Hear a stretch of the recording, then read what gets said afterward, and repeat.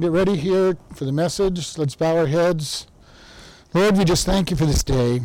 Lord, we thank you that we can glorify you, that we can lift you up. Be with us as we look at your word, guide and lead us in what you'd have us to learn from this, and we just thank you in Jesus' name. Amen. Nahum chapter 2.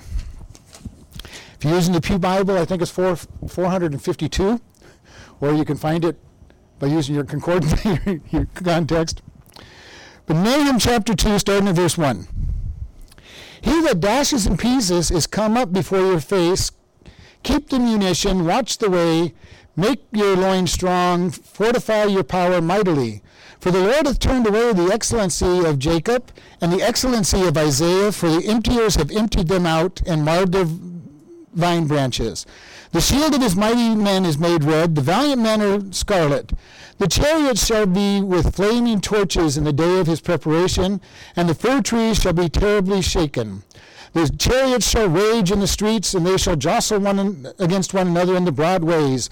They shall seem like torches, they shall run like lightnings. He shall recall his worthies, they shall stumble in their walk, they shall make haste to the wall, therefore, to defend, and the defense shall be prepared. The gates of the river shall be opened, the palace be dissolved, and Huzbazab shall be led away captive. She shall be brought up, and her maid shall lead her as with the voice of doves, tapering upon their breast. But Nineveh of old, like the pool of water, yet they shall flee away. Stand, stand, shall they cry, but none shall look back. Take you the spoil of silver, take you the spoil of gold, for there is none end of the stores of the glory and all the pleasant furniture. She is empty and void and waste, and the heart melts. The knees smite together, and much pain is in all the loins and the faces of them that gather blackness. We're looking at this, and we've been talking about Nahum, and Nahum's prophecy is against Nineveh. And we'll get to this point where somebody says, well, what do we want to study about Nineveh's destruction for? We'll try to bring this to some, day-to-day point. But Nahum's preaching against Nineveh. And remember, we've said Nineveh's been a wicked city. And we talked about the last couple of weeks God's patience in Nineveh. Because we remember Nineveh was preached at by Jonah, and they repented. Nahum preaches 150 years later, and he tells them, you're going to be destroyed. This time they don't repent, and it's going to be another 50 years after Nahum preaches to them that they're going to be destroyed. But we've been looking at God's patience and how patient he is with us. And many times we get impatient. We go, God, we just want you to do something now, especially if it's with somebody else.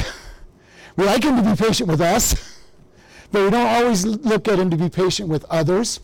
And God is patient to the point where sometimes we think he's really, really slow. Jesus is coming back soon. He said that 2,000 years ago. Now, from God's point of view, 2,000 years is nothing and is soon. One thing we do know is we are closer to his return today than we were yesterday. And every day that it comes, we're closer to it. Nineveh was going to be the same way. Oh, Jonah preached to us, nothing happened. Now Nahum's preaching to us, nothing's happening. Noah, as he was building an ark, preached for 120 years that God's judgment was coming, and everybody's going, oh yeah, you can picture they're going, hey, that crazy Ned over there, he's building a great big boat in the middle of the plain, there's no water anywhere near.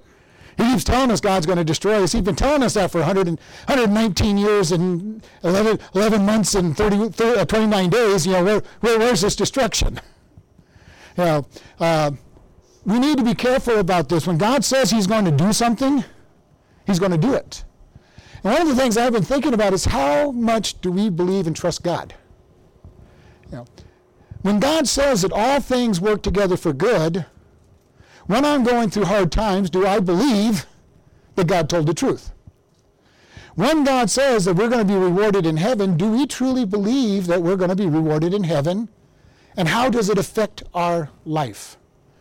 Nineveh was affected we don't care.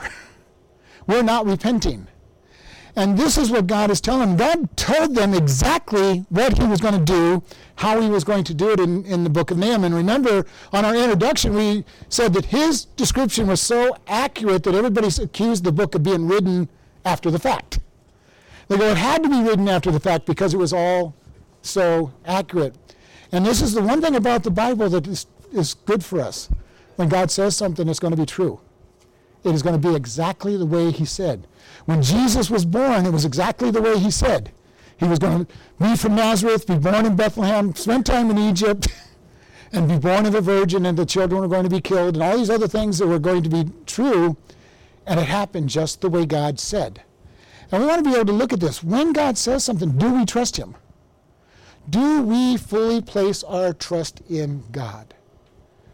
And this is very important for us. Because when we have a hard time, and you'll notice that usually when I say bad things that are happening to us, I will say something like, when it seems like bad things are happening to us. Because from our perspective, they're bad. Our feelings say they're bad. But the truth is, God says, I've got a plan. And his plan is going to work. And as long as we hold on to his plan, I'm not going to say you're going to be happy in everything that happens to you. Don't get me wrong. It's hard. It is hard to go through hard times. When you fall down and break a bone, and you can't get around, that's not a good time. See if I can talk better. When somebody in your family is hurt or dies, it's not a good time. But when we hold on to God saying, I've got a plan, we can get through it. We know, God, I know you've got a plan. And you can say just what I tell God, God, I don't understand it, but I'm going to trust. I don't understand what you're doing. Doesn't necessarily make it 100% easy, but at least you're saying, I've got a hope, I've got a faith, and I'm grabbing onto it with all I've got. I picture somebody hanging on at the bottom of a rope, and there's a poster I saw once a time that go, when you get to the end of the rope, tie a knot and hold on. Sometimes that's all we can do with God. God, my knot at the bottom of the rope is your promise that it's going to be for good. And we need to be able to hold on to that rope and say, God, I trust you. I trust you. This is what salvation is all about. I trust God that Jesus' sacrifice was enough to get me into heaven when I confess my sins and accept him in my heart. If I don't, then I don't really have saving faith. Because if I'm putting my hope on anything else, I'm not agreeing with the Word of God. If I put my hope in God, I got to just do enough good things. And we talk about it here, and we totally believe that salvation is by faith alone in Jesus Christ. There are churches that put a whole bunch of works. You got to get saved by grace, but then you've got to do all these other things.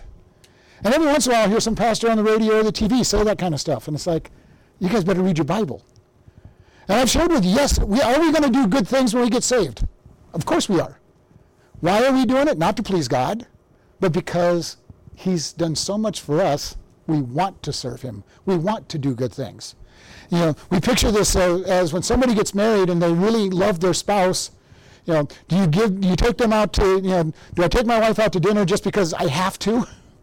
If I don't take her out, it's going to be a problem. No, I take her out because I want to take her out. And this is something that's funny. We get to the place, especially when somebody's been married a long time, and you buy candy or roses or take your wife out, and it's like, oh, what'd you do? Nothing. I just still love my wife, and I want to do something nice for her. That should be our attitude with God. God, thank you for all that you've done for me. How can I serve you? God gives us everything. He gives us our finances. He gives us the ability to have a job. He gives us the ability to survive. Gives us air to wake up to every morning. For people who have trouble breathing, that's a big deal. Just having enough air to breathe is a big deal for some people. Gives us the strength to get out of bed. There's people who don't have the strength to get out of bed. And we need to be able to say, God, thank you. I want to turn over to you part of what you've given me. And this is what's very important. In Nineveh, they're not doing this, and it says, the Lord has turned away the pride or the excellency of Jacob and the excellency of Egypt. The emptiers have emptied. And he's really talking about Assyria, the Assyrian nation, Nineveh, gave Israel a hard time. Part of what we read in the first chapter is they're being punished because of how harsh they were on Israel. Assyria conquered the northern kingdom, and God used them to punish the northern kingdom for their pride, their idolatry, and all of this. And Sennacherib punished them severely and made life miserable for them, and God says, you went too far. Okay, I gave you the opportunity to capture them, but you went way too far in your punishment. He says, now you're going to be judged. And Babylon was going to come in and conquer Assyria. And we look at this, and God's got a plan. And how many people really realize that God is in charge of the world? He's not just in charge of Christians.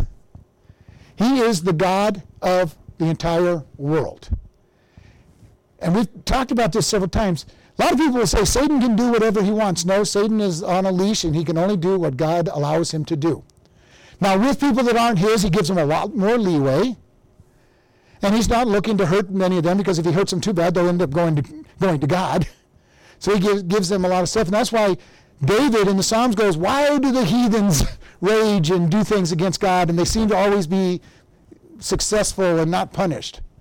Satan has no need to punish them. As a matter of fact, the more successful they are, he's happy, because they won't be trying to look to God in their success. For Christian, he's trying to hurt Christians. And God controls how much can be done. The book of Job is a great example of that. Satan had to go to God and say, and God, and you've got to remember, Job was pointed out to by God. Hey, Satan, did you consider Job? He's he's perfect and upright. He hates evil. Have you thought about him? And you know the story. Moses, yeah. Satan goes, yeah, I've thought about him, but you've got a wall around him. I can't touch him. And God says, okay, you can do this much. And he comes back, you can do this much. You can do this much. You just can't kill him. Satan does not have free hand in this world. God is sovereign. And he has to be sovereign for him to be able to make the statement that all things work together for good. Because if he wasn't sovereign, that is a promise he couldn't make. Satan is in control, and he says they went too far. And it says in verse 3, their shields of his mighty men are made red, their valiant are in scarlet, the chariots shall be flaming torches. This is interesting, because the Babylonian Empire was known for their red-colored garments. And at the time that this preaching is going on, they're not a strong nation. They're not even an empire yet. And he says, you're going to be conquered by people wearing red. He says their shields would be red. Now, there's some controversy on whether they painted their shields red. There's many of the ancients painted a red dot in the center of their shield. Like, go ahead, archer, shoot the target type deal. And some people think it might have just been the sun shining off the varnish. But anyway, it says their shields are going to be red.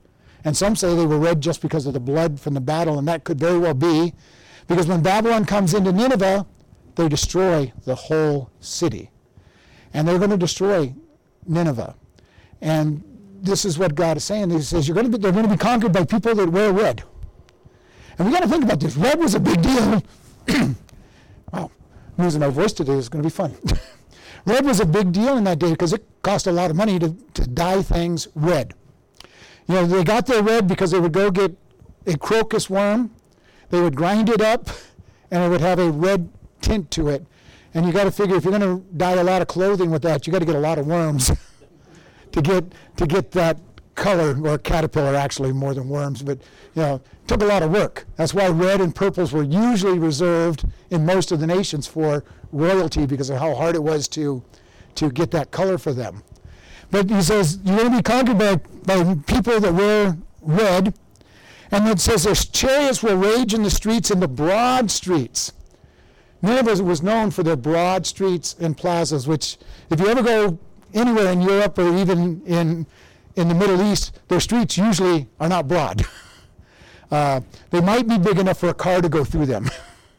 And it says Nineveh has these broad passageways, and these chariots are going to be racing up and down, jostling each other, and that's exactly what they did. And we look at this, the accuracy of God's word. He says that they will recount their worthies, they will stumble when they walk, they will run to the walls for defense. Nineveh thought that they were undefeatable. All these nations thought they were undefeatable, and it hasn't changed in our day. We have nations that think they're undefeatable, including the United States. We have Russia that thinks they're undefeatable. We have China that thinks they're undefeatable. And I don't want to have a war to find out whether any of that's true, but nations have always thought that they were undefeatable. Nineveh, it tells us the next thing, the rivers are going to be open. Nineveh was surrounded by rivers. That was their first line of defense. If they were really going to be in trouble, they just knocked down their bridges, and the enemy couldn't get to them. Then they had thick walls. In those days, walls were a very big, important defense. And if you had big enough walls and they had the river that they couldn't get the siege engines into, we had all kinds of problems. Nineveh was a city that should have been virtually undefeatable. And yet God says they're going to be defeated. Babylon later on was going to have the same situation. The main city of Babylon sat in the middle of an island in the middle of the Euphrates River and was hard to get into. And they were conquered by the Medes and Persians because God said they're going to be conquered by the Medes and Persians. And we see this over and over, that when God says something's going to happen, it's going to happen. What in your life seems to be such a formidable obstacle that you just can't get a victory over? Many people have sins in their life that they just think, I'll never get over this. Whatever that sin might be. And we go, God, I just can't get over it. It's too big an obstacle. It's too well fortified. God has got a great big moat around it. Nobody can get to it. It's got thick walls. And God says, let me do it. Nineveh would never fall if God didn't make that decision it was going to fall. Babylon would not fall if it wasn't for God saying it wasn't going to fall. Egypt would not have fallen when they took the people out in the Exodus. Do you realize when God took people out of the Exodus that Egypt was the empire of that day? Okay, they covered all of North Africa up into the Middle East, and God says, I'm going to take my people out of this nation. And they did not have the power to fight. And that's when God hit Egypt with 10 plagues, and we've gone over the 10 plagues, and he destroyed Egypt. Literally destroyed their entire economic system. And then when Pharaoh decided to chase them, God wiped out the entire army by just drowning them in the Red Sea as they tried to follow out of Egypt through the Red Sea. And God said, okay, here you go. The entire army was wiped out. When God is on your side, nothing can be against you that's going to succeed. We need to be able to take this and say, God, I'm placing this in your hands, whatever it might be. Whatever that obstacle, it might not even be sin. It might be a relationship issue that you have with problems with the people. Maybe a family member, and you say, God, I'm putting this in your hands. Most important thing is when you put something in God's hands, don't take it back out of his hands.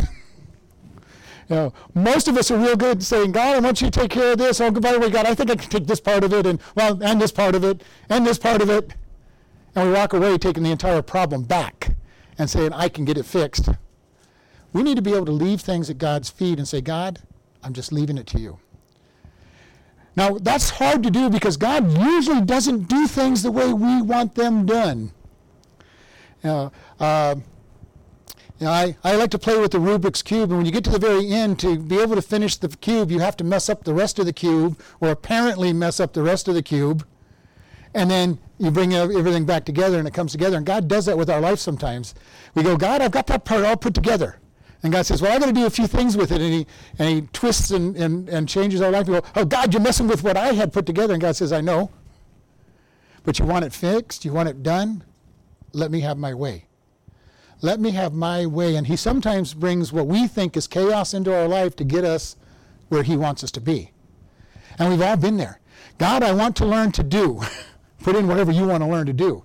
Love people more, forgive people more, give more, have more patience, and I can guarantee whatever it is that you want to learn to do, God's going to make it seem like your whole life is falling apart. Because if you want to love people more, he's going to put somebody that's hard to love in your life. And say, okay, let me really make things difficult for you. You're going to trust in me, and I'm going to give you my love. I'm going to give you my ability to forgive. I'm going to give you my ability to do whatever it might be. And whenever we start moving out for God, troubles happen. And we need to keep this in mind. Nobody in Christianity has ever been promised a rose garden. God didn't say, we're going to put you on a cruise ship and you get to lounge out all the time and you're going to have life real easy and everything's going to be, you're going to be waited on hand and foot. And that's not the promise that God gives us when we serve him. We've got to get that out of our mind. In Western Christianity, we have this mindset that I get saved and everything's going to be good. Well, it is going to be good in heaven. It is going to be good because God's in charge. He is going to give us peace that passes understanding. He is going to give us comfort when we trust in him. But life can be very hard. Because God's saying, do you trust me? God's not going to make it so that we trust our own flesh. Nineveh trusted their own flesh. They we can get through this. Our city's important. Nobody can conquer us. And Babylon comes right in and wipes them out. God just opens up the rivers, and they cross the rivers, they cross the gates, they destroy the palace, they destroy Nineveh. Why? Because God says it's going to happen. God will destroy our strongholds. We memorize that verse that God wants every imagination in our heart taken captive, and we have the word that will destroy the strongholds of sin. But it is God that does the work. We just have to let him do it. And sometimes that's hard. I've been there, done that, and you've all done it. It's very hard to put your full trust in God. Saying, God, I just want to trust you. Because if you're anything like me, and I know many of you are, you just say, God, I can take care of some of this. It's our human nature, it's our flesh. I can take care of some of this, God. I don't have to give you all of it. The only problem is, if you do that to God, he says, fine, you want to take care of it, you can take care of it. If you want me to take care of it, I'll take care of it, but it's not going to be a two-way decision. He's not going to say, okay, you do your part and I'll do mine. There's an old statement in America that says God helps those who help themselves. That's not in the Bible, and it's not true. God helps those who surrender their life to him. Does that mean, and we've talked about this, it doesn't mean you just sit on your butt and do nothing. When God gives you the other things to do, you go do it. But he says, you surrender. One of my favorite verses, Galatians 2:20, for I am crucified with Christ, nevertheless I live, yet not I, but Christ liveth in me. It is very important. He wants to crucify us.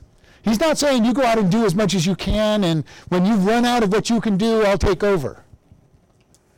Because usually when we do that, we've messed things up so bad that it's going to take longer. And remember, we say all the time, there's consequences to what we do. When we do things the wrong way, there are consequences. Always going to be consequences. When we do things the right way, there are consequences too. We just like to call them rewards. Okay, and they are.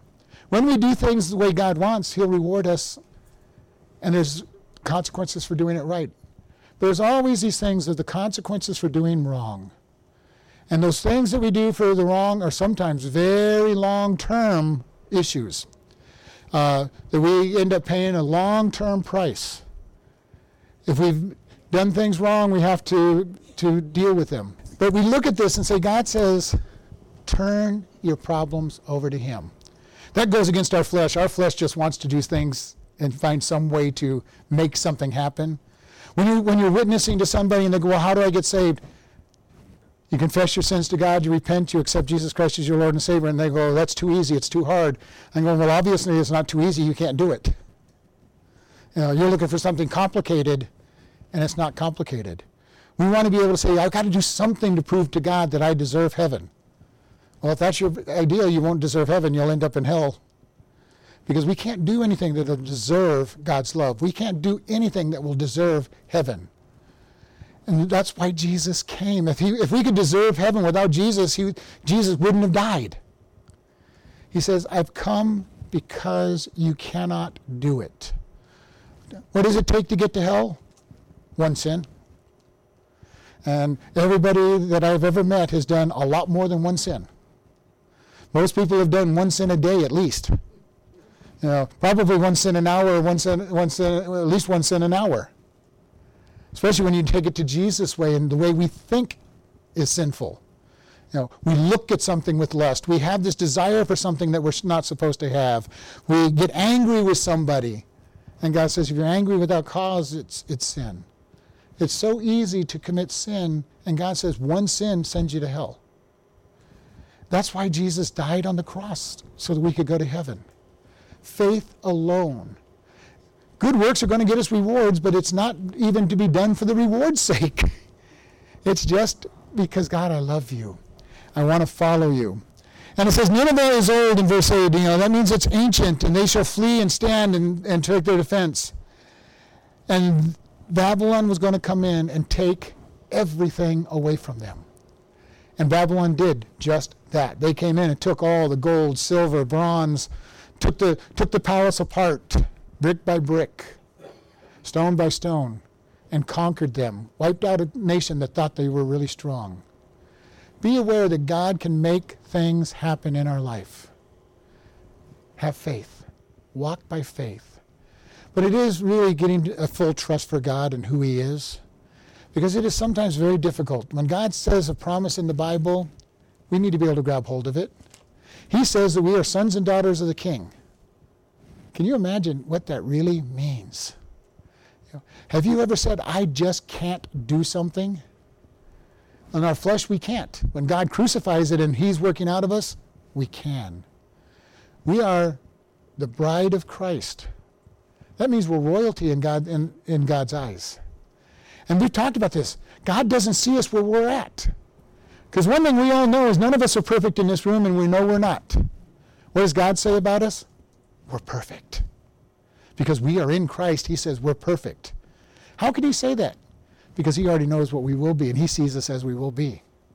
When we get our glorified, perfect bodies, he says, this is my perfect child. How does he treat us now? As if we're perfect. He knows that there's a long place before we get that glorified body, but he looks and says, these are my perfect children. Yeah. And that's his attitude. What did he tell Satan when he talked about Job? He is a perfect, upright man that hates evil. Was Job a perfect, upright man? Well, he was an upright man. He was offering God sacrifices and all that, but was he perfect?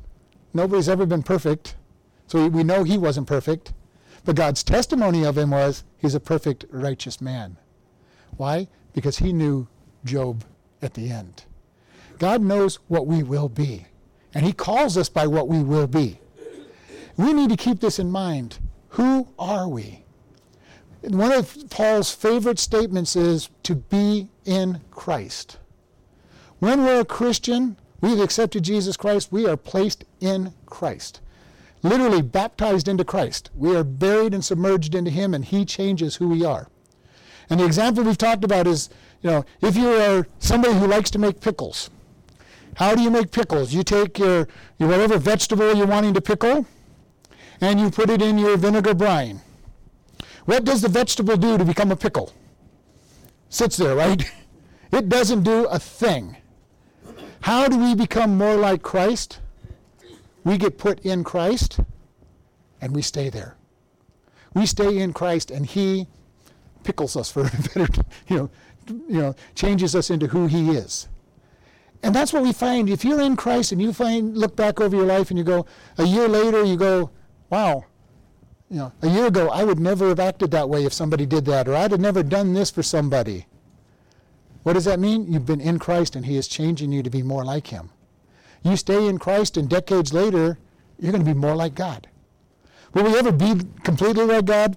No, he's too infinite and too perfect and too different than we are. And we start way down too low to ever be completely like him. But he's going to be changing us. And as I've shared with you, I really believe we're going to be changing for all of eternity, because God is always greater than we are, and he's going to be saying, let me show you another aspect of let me show you another part of me. Let me show you another part of me. Why? Because he's infinite. He is infinitely above anything that we are. And he's going to be able to say, let me just surprise you one more time. You thought you knew who I was? You thought you knew everything about me? Let me show you something new. For all of eternity, he'll be showing us something new about himself. Yeah. And that's something in our brains we can't even comprehend. We can't comprehend eternity, much less a God who will always be new for eternity. He's never going to get old. He's never going to get dull. We're never going to go, well, I know exactly what God's going to do in this situation. One thing I've learned about God is he likes to step outside of the box I expect.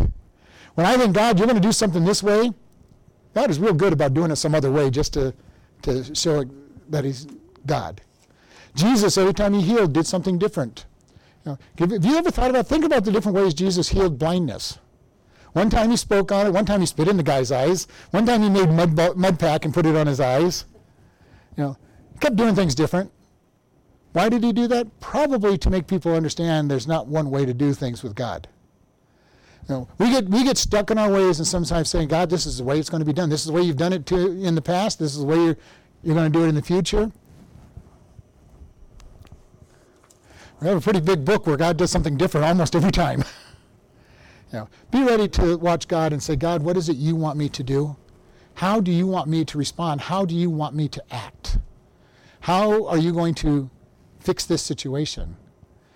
What a boring life it would be if God always did the same thing every single time.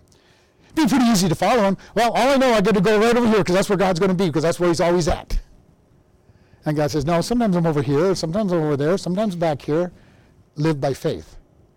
If we just live saying, God, I just know what you're going to do. Well, the problem with that is we're not God. We'll never know what he's going to do.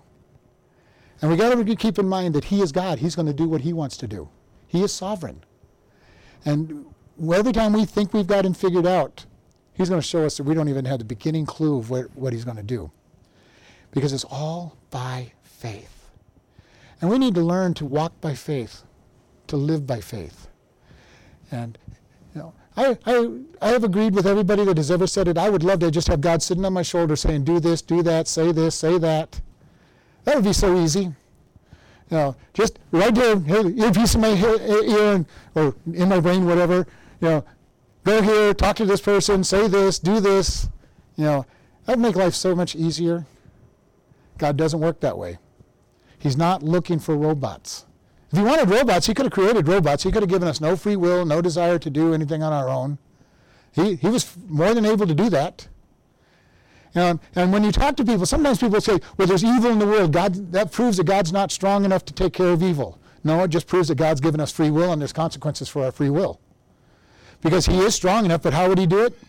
And I've challenged people and going, you want God to end all these problems and all this evil? I'll give a prayer. God, I'll pray to ask God to have you not have a free will to do what you want. I've never had anybody that has that opposition take me up on that prayer.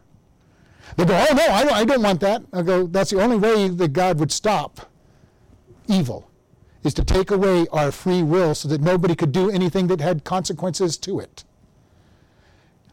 And, you know, the world likes to throw up excuses. And we've shared this. If you're witnessing anybody, challenge their excuses. You know, challenge them. And that's how I challenge that one. If somebody says the Bible is full of contradictions, challenge them. Say, give me one contradiction. They're going to pick one of 5, and they're all easily answered. If they know, if they've actually studied and have any study, they're going to pick one of about 5 apparent contradictions, and they're all easily answered. But usually what they'll say, well, there's just so many of them. No, give me one. Give me one so we can talk about specifics, not generalities. Challenge these people when they give you these excuses, because that's all they are. They're so used to Christians backing off and saying, well, I don't have an answer. Peter says, be ready to give an answer to everyone that asks what you believe and why. We need to be ready to be able to explain, this is what I believe and this is why I believe it.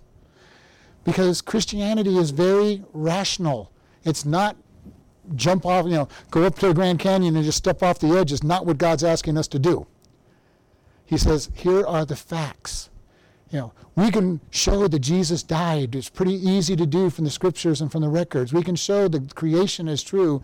We can show that evolution is totally false. We can show lots of things that the Bible talks about and be able to give very strong evidences. It takes us being studiers of his word, studiers of what we believe. An unexamined life is not worth living is a very famous statement, and it really is. Paul said to examine yourself to see if you're in the faith. There are many people who say they're Christians but aren't walking with God, have no relationship with God. We need that relationship with him because it's important. Without that relationship, we don't know that we know Jesus.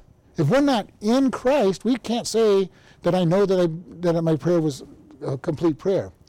Because we are to trust in him. And that means to put all of our belief and trust in him and not have any doubts. I have put all my trust. If Jesus isn't who he says he is, I have no future at heaven. If some other religion is right, then I don't go to heaven because I put all my trust in Jesus. I'm not hedging my bets. I'm not putting it anywhere else. All of our trust has to be in Jesus, or we don't have the right faith with him. And you know what? We've shared this with you. All the things he's done for me in the last 48 years, I know that he's true. I know there's a heaven because of what he's doing and what he's given me and the peace and the relationship I have with him on this world. I know that he is who he says he is. And I also know that even if there wasn't a heaven, I've missed out on nothing with the joy and peace he's given me. But because of all the joy and peace he's given me, I know that he's also true for the future. Do you know him that well? Have you made that decision to follow him in that way? This is something that's important. Only you know whether that's your place. That I know that he's who he says he is. And that's where we have to be with him. Lord, we just thank you for this day. We thank you for this opportunity we have to come before you. Lord, if there's anybody listening online that doesn't know you, or even in this room that doesn't know you, we ask today that they will confess their sin to you, repent, and accept you as their Lord and Savior and the blood that you shed covering their sin.